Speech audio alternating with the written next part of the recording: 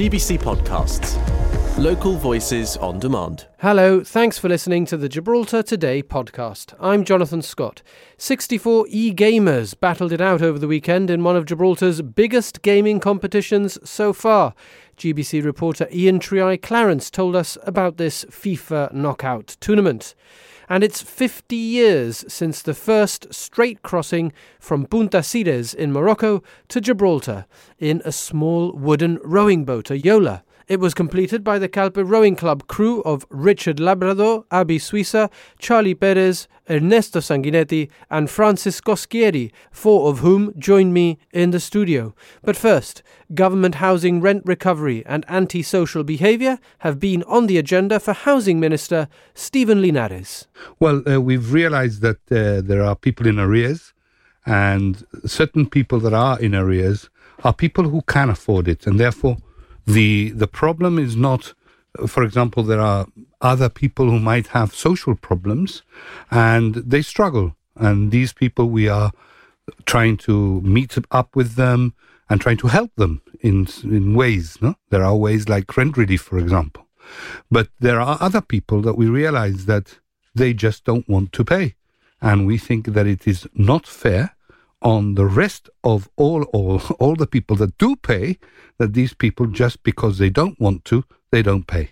So how do you separate those who can pay from those who can't, given that there isn't means testing in It's in very place? simple, Jonathan. Anybody who lives in a household and there are two wages coming in, it's easy to analyze that those people can pay. For example, or should I say that the government rent is a very low rent anyway.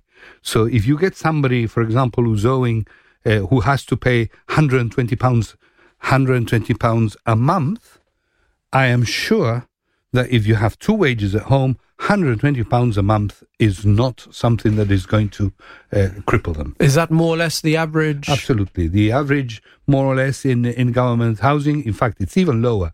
You live in Varelbeg, you could pay up to £60 a month.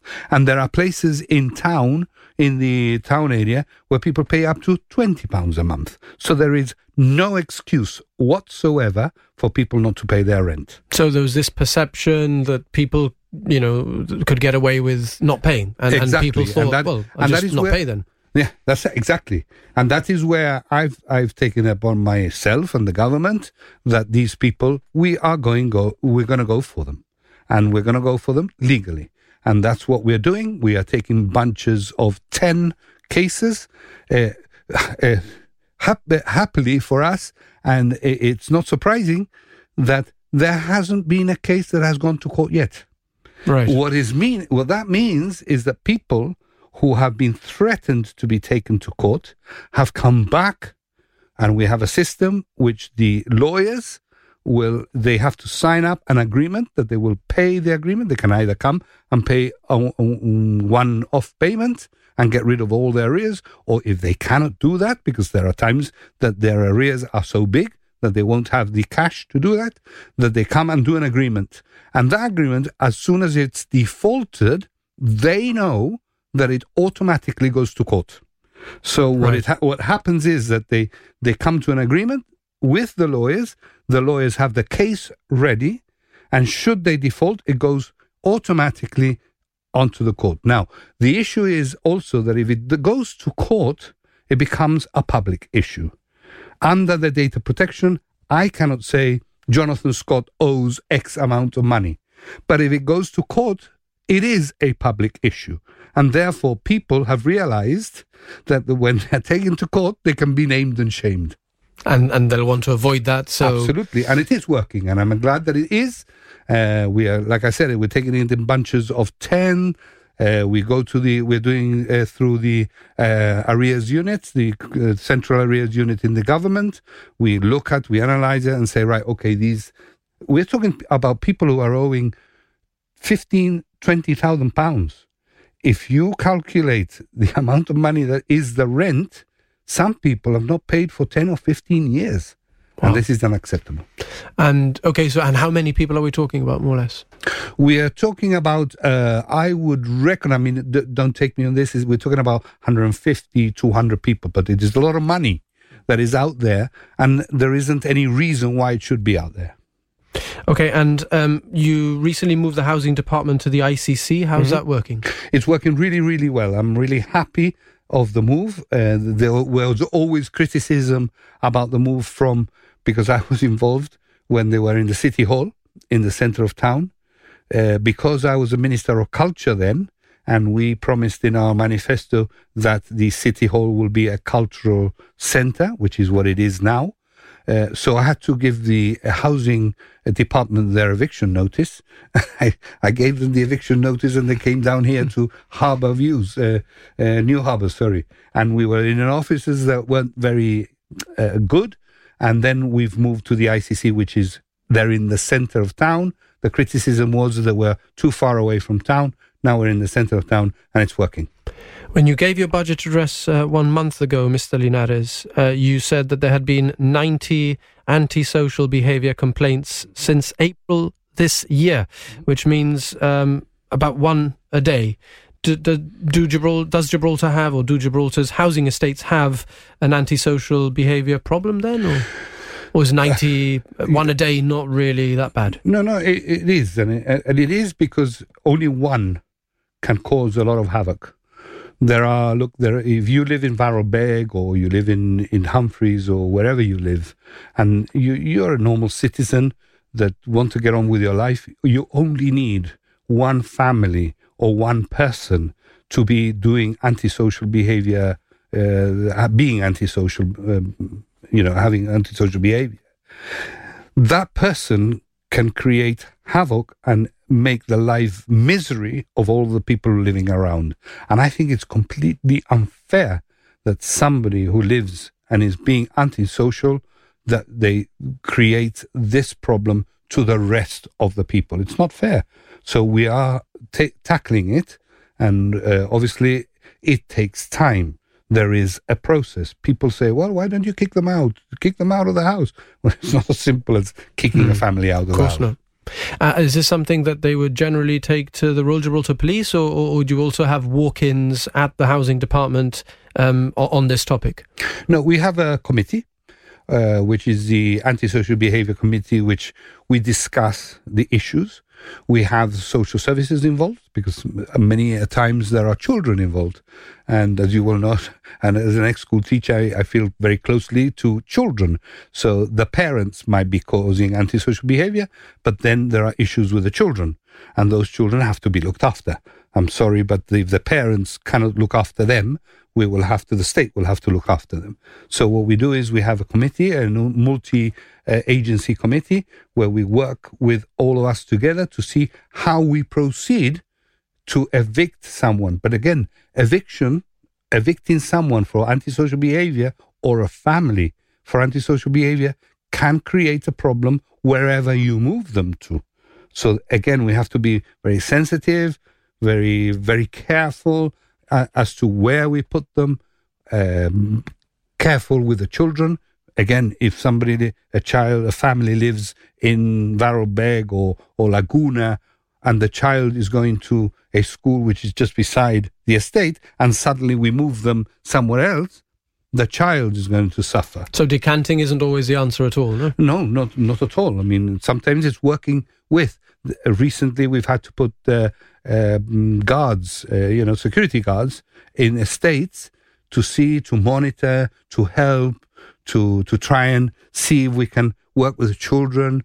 The youth service works very closely with us as well as a Minister for Youth, so that we try and encourage the children to go to the youth club. So there is a whole multi-agency approach in order to try and minimize antisocial behavior. What are you happy as the Minister for Housing? Are you happy with the cleanliness of government estates? In general, yes. But the issue again is that you can clean the whole estate, and I've experienced this, where the whole estate is clean, and within a couple of hours, already it becomes dirty. Why? Because people have to take pride in where they live.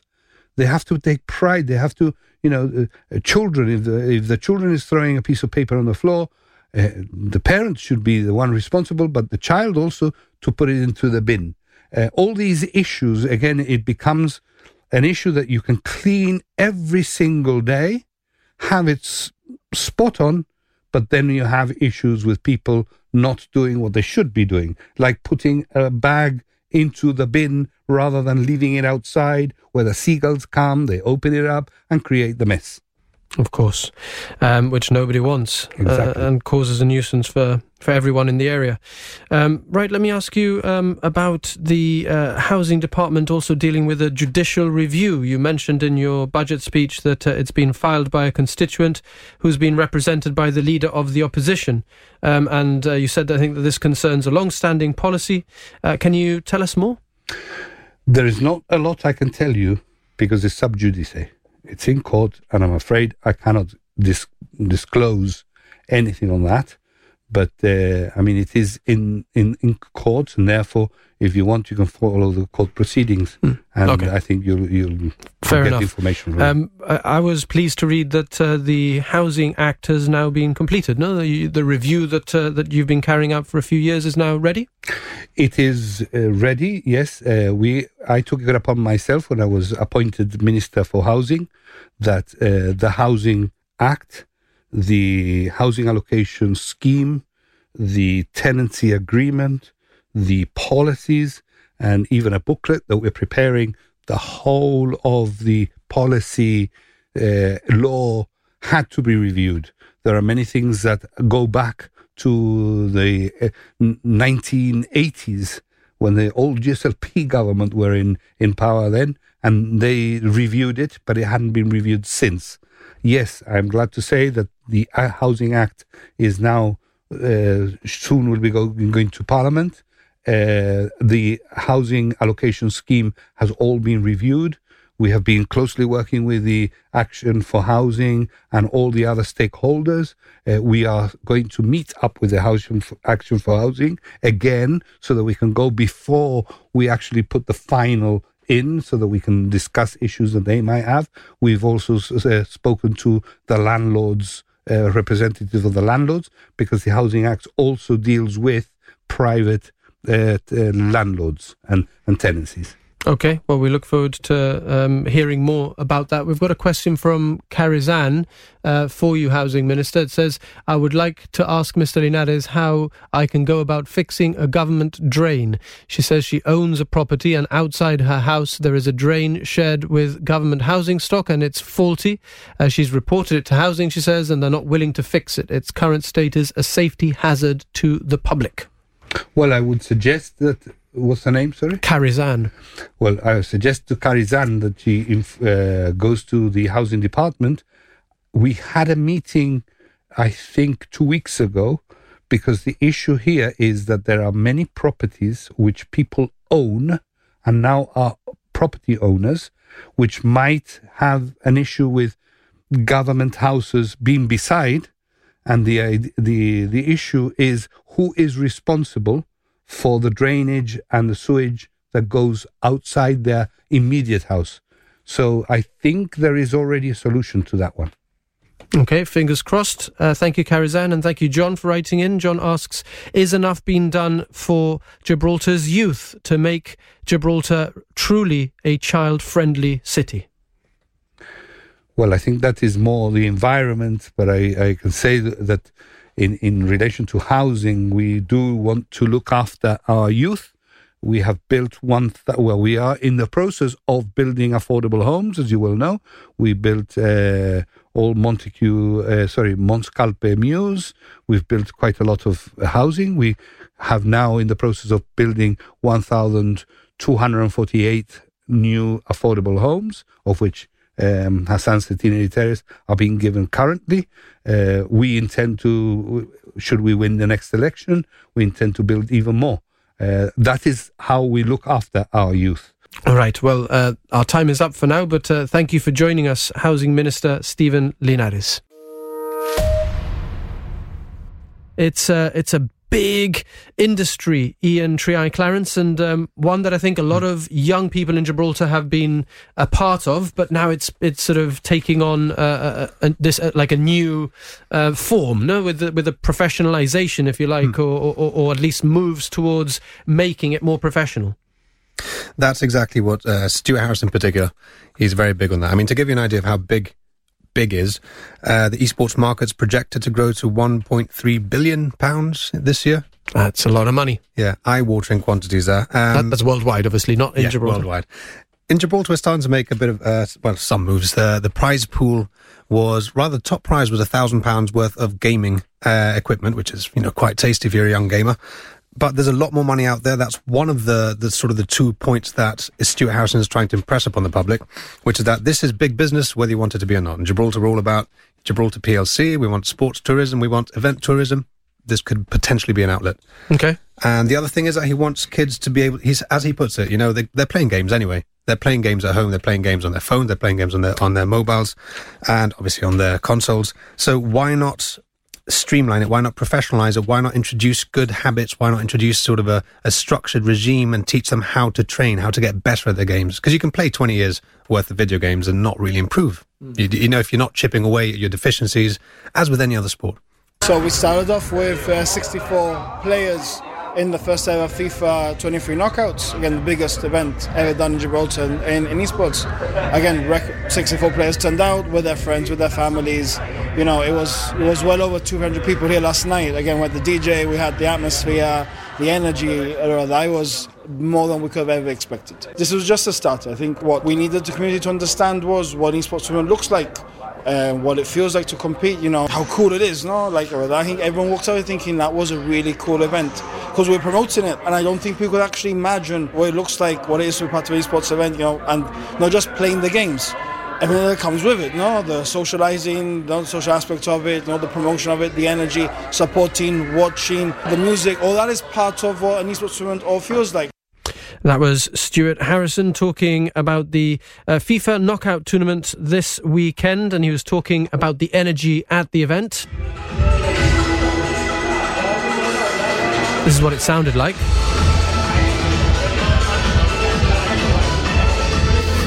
Sounds quite lively, and I was expecting sort of something a bit calmer to help people concentrate on the games. But No. I think music goes hand in hand with these big esports events, and they've done really well in Boyd's. I mean, it looks great. We'll have some on GBC News later tonight if you want to see what it looked like.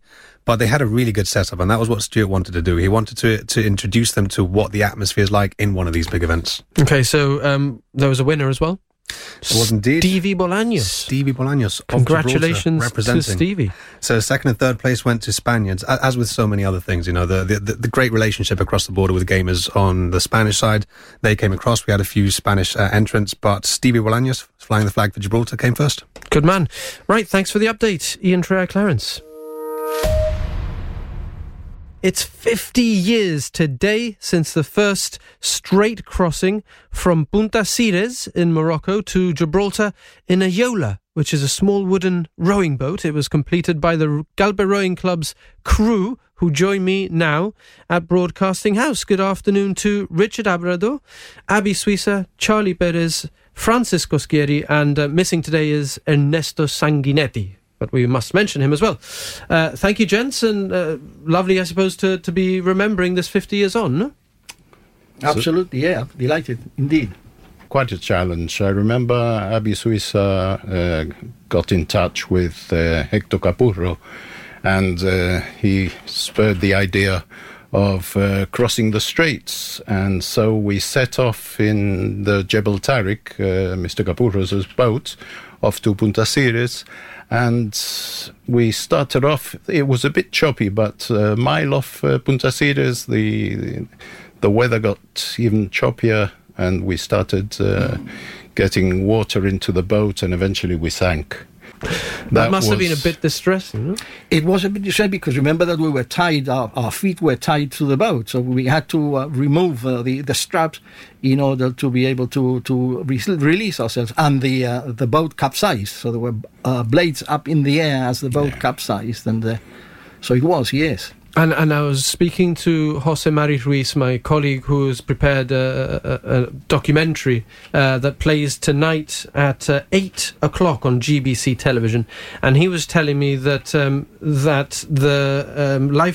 life jackets were generally behind your seat, but instinctively you guys might have reached forward for the ones in front of you, leaving your poor cocks No. Without they a left. life jacket? They left me without a life left jacket. you without a life Yeah, jacket? because everybody was going under the seat of the first rower. So when I tried to grab into my life jacket, it wasn't there. So there I was clinging onto the boat for dear life. In fact, I think they forgot me altogether. They were all instructed to take their oars and swim to Mr. Capurro's boat, which they did, and I held on for dear life onto the boat itself, and in fact was the last one out of the water. So at one point it was very scary because the Gibraltaric couldn't approach the Mercury too much for fear of damaging it. So I had to try and swim over and climb the ladder, by which time I was so exhausted that I couldn't. So I remember that I was waiting for waves to come up and push me up, and people were grabbing with their hands. It was a very scary day, but nevertheless, I think we learned so much from it that we were doubly determined to do it. We knew we were going to do it. I was going to say, it says a lot for your strength of character that you weren't put off by such a difficult and scary experience. Well, we got in touch with Mr. Bonfriglio from Catalan Bay, and he suggested that in 2 days' time the weather was going to be perfect. So we set off to Punta Ceres again, and the seas were absolutely flat calm all the way. Is that Gibraltar. Manolo But of course, Bonfiglio? that's his father. That would be his father, Bernardo. But of course, our concern really was that our opponents might try it, and we thought, they're going to beat us to it. So, regardless, we had to go back and do it. Yeah. So this wasn't a question of if. It was once you sort of had the idea, Abby, you were going to complete it. The idea was there. Remember that our competitors, put it that way, they had done a 24-hour marathon a row, which was very successful in the bay, before us. So, we couldn't not do it. So this was a question of club honor. Yeah, club honor. and crew honor, Absolutely, yes. Absolutely. Good. Also, well, you managed to do it, which is remarkable. Tell us about the crossing. The successful crossing itself. Just over 3 hours. Was the weather much better? Because obviously nowadays we look at several different sources online. We've got several local meteorologists, but back then you went to La Caleta to find out what they had to say. Was by far the best. That was the best. But Bernardo, what? Like just looking at the he sky? was incredible. He The guy. didn't even look. I remember he stuck a finger up in the air and licked it. We just felt the wind. I'm not kidding you. And maybe he was joking with us, but he said, mañana it's going to be calm. We went together, Richard and I can remember him. He was like repairing the nets. And we told him what we had done and that we had sunk. He said, of course you sunk. It's the Levante, it's an easterly wind. Of course you sunk. You're crazy. He said, so what do you want? What do you want to do? So he said, we want to do it. So he said, go tomorrow. And the Ponient, is that the Ponient, Abby? And we looked at each other. No, Ponient is another story. Yeah. We looked at each other and we said, my gosh, that weather's the same as today, or like yesterday or worse. So we told him, said, what do you want from my life? You come for advice. I gave you advice. You go tomorrow. And we did it. It's like Charlie said. It was like a mirror. Yes, the absolutely. sea was a mirror. I don't remember it terribly well, but looking at, we've had an 8mm film now digitalized, and looking at it at the beginning of the thing, it was very choppy, to the extent I thought it was the first day, actually, but then it was really, really calm. But initially it was very choppy again. I recall it a lot worse than that. In fact, it's a shame I don't have them with me, but I've got some old photographs. And there's one in particular, I've mentioned it to you the other day, which shows the boat up in the air, not touching water. Literally, either a big wave or two waves threw us up in the air. Halfway out into the... Yeah. You've got to remember that air. There was a stretch, and correct me if I'm wrong, but I think a 7-mile stretch called La Cala or La Cala, where even the Monscalpe used to rock around. So you can imagine what it would do to a yola like this. Yeah, the first 2 or 3 miles we stuck right behind the Gibraltaric boat to afford protection. Yeah. But once we saw that the waters were calm, we just pulled off and we went for it. And it was absolutely magnificent after that. In In fact, my watching it the other day, my daughter thought it was like the old-fashioned films when you see it very quickly, because we were rowing quite fast. No, that was real we must pace. have been doing 34, 36 strokes a minute. A minute, yeah. All the time, So it wasn't allegedly. No. Remember, we had more or less just finished the rowing season, so we were very fit. You're in good form. We were very good form, and we used to train a little bit for this also. We used to go to the port of Algeciras, just outside, and wait for the trajinas, and we would race them towards Europa Point. The trajinas being what? The Spanish fishing boats, and race them across to the Europa Point, practically, all out. But Abi was saying the other day that really the whole thing was very much like a training session. We just got there and away we went. Yes, exactly. Yeah, it was incredible. The pace that we crossed the straits was regatta pace, basically. And when we approached the Gibraltar, then a lot of the people from Cam Bay just flocked to the shoreline and started waving at us. And then the reception that we had arriving at the club was really incredible. GBC was there, all the members of the club, all the old and young members were there. Ladies had been allowed to visit the club on a weekday, which was unheard of. That's right. Different times, 50 years ago, it was predominantly a male club, women only allowed in on Sundays. No, it wasn't predominantly, it was exclusively men. Apart ladies from Sundays and bank holidays, that's right. Yes. And that is because the frontier was closed. Otherwise, we wouldn't have allowed them. It was exclusively men. Yes, it was. Okay, so but your partners were able to be there to receive on the day, absolutely. Yes. Everybody was allowed in. In fact, again, carriage to and Radio Gibraltar was broadcasting updates of exactly where we were, so that the minister came with us. So it was an important occasion. It was indeed. I think it's worth noting that although we were obviously very keen to make sure we did this before any other crew, we were very sort of aware that this was an achievement for everybody. This was an achievement for rowing in Gibraltar, for both clubs, for Gibraltarians. This was internationally recognized.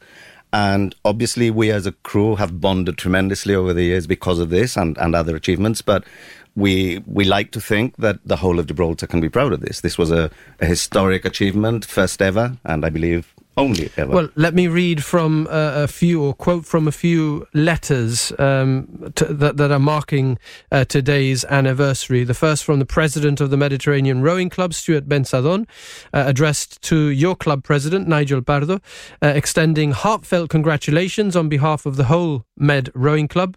The letter says, your tenacity, dedication and unwavering spirit have demonstrated the true essence of sportsmanship and rowing excellence, as well as resilience and determination.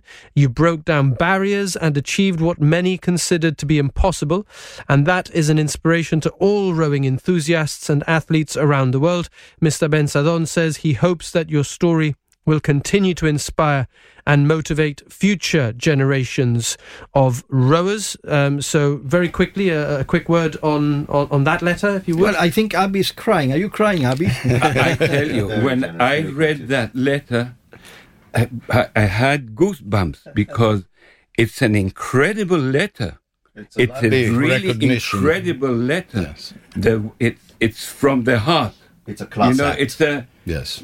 From a rival club that they write, that the president takes the time to write a letter like that one. Yes. It says a lot for the person that writes and for the club. And I'm sure we would all agree wholeheartedly thank him. Absolutely. Of course, absolutely. It's a lovely recognition. I'm going to hug him tonight when I see him. No, he won't go now, Abby. Let me read also a letter or some comments published by the Chief Minister. Fabian Picardo calls it a remarkable achievement which captured significant local and international attention in the media. He congratulated the magnificent Galpe crew. And there's also a letter by the GSD who say was an important maritime achievement which got prominent coverage in the Sports World magazine at the time. The party congratulates the crew and the many people that it says were involved behind the scenes. And the GSD highlights how 2023 has already seen great success for Gibraltar's rowers in international events, and they hope that success continues. And I suppose it's also a nod to you guys for being inspirational in local rowing circles. That's so nice. Yes, it's been an honor really to promote rowing and to bring the 50th anniversary to a head and show other young rowers what achievements can be made from this. And sorry, if I can just butt in there. They said, people behind the scenes, and of course, we owe this to all the people that had trained us So many people. over the years, like Mr. Dumoulin and Mr. Coschieri, Clive Baker. They all have part in this. Very much. They're all, because if not, we would not have been able to do this. Yes. It's for them as much as for us. For us, yes. And the support that we got from many members in the club. I remember when you and I went to see Hector Capurro and asking Hector, would you? And he turned around and says, yeah, I'll do it. No questions asked, no questions asked. Exactly. Yeah. It was like, yes, no problem. And of course, he had to go twice. He took us there Yes, on two twice, occasions. yeah. So lots of generosity from him as well. Absolutely. I was also very interested to read that, trying to understand how difficult a challenge this was, that Gibraltar's much-loved sports journalist, John Shepherd yeah. Sr. had said that he didn't think when you failed or you weren't able to do it in the first crossing, he said that it was admirable but perhaps a little bit foolhardy, and suggested that it really wasn't going to be possible, no? Those were... And that he'd eat with his words? He did eat And his he words. did. He ate his words. Yeah, If I those remember were correctly, his actual words. If I remember correctly, he wrote his words down on rice paper and actually swallowed one. I don't know about that, but he did say, because we were known as the Red Devils, so the brave, I think the brave and foolhardy, Red Devils, and if they do it, I'll eat the Chronicle. It was, and I remember what we used to call the tomatitos, which all the children with red shirts, t-shirts, and yes. it was such an atmosphere. They would all. There was this catamaran, I can't remember the name, and all of them would go on the catamaran, tomatito, and that really promoted rowing to a very large extent. The Shell had a boat also. I don't know if you remember the Shell Dave. And they brought all the kids out from wearing red. They were t-shirts. Yes. All the tomatitos. Good It's fair to say atmosphere. the whole All the community got tomatitos. excited. And you're mentioning tomatitos, and it's reminded me that I wanted to ask you, how did you guys keep your energy levels up for those 3 hours? That's down to the cooks. Orange juice. One of my several tasks, because obviously these guys did all the hard work, but like with any team sport, each one of us is a cog in a wheel without which the wheel doesn't turn. So apart from steering and balancing and synchronizing the rate and power of the various strokes and motivating and so on, I carried the orange juice.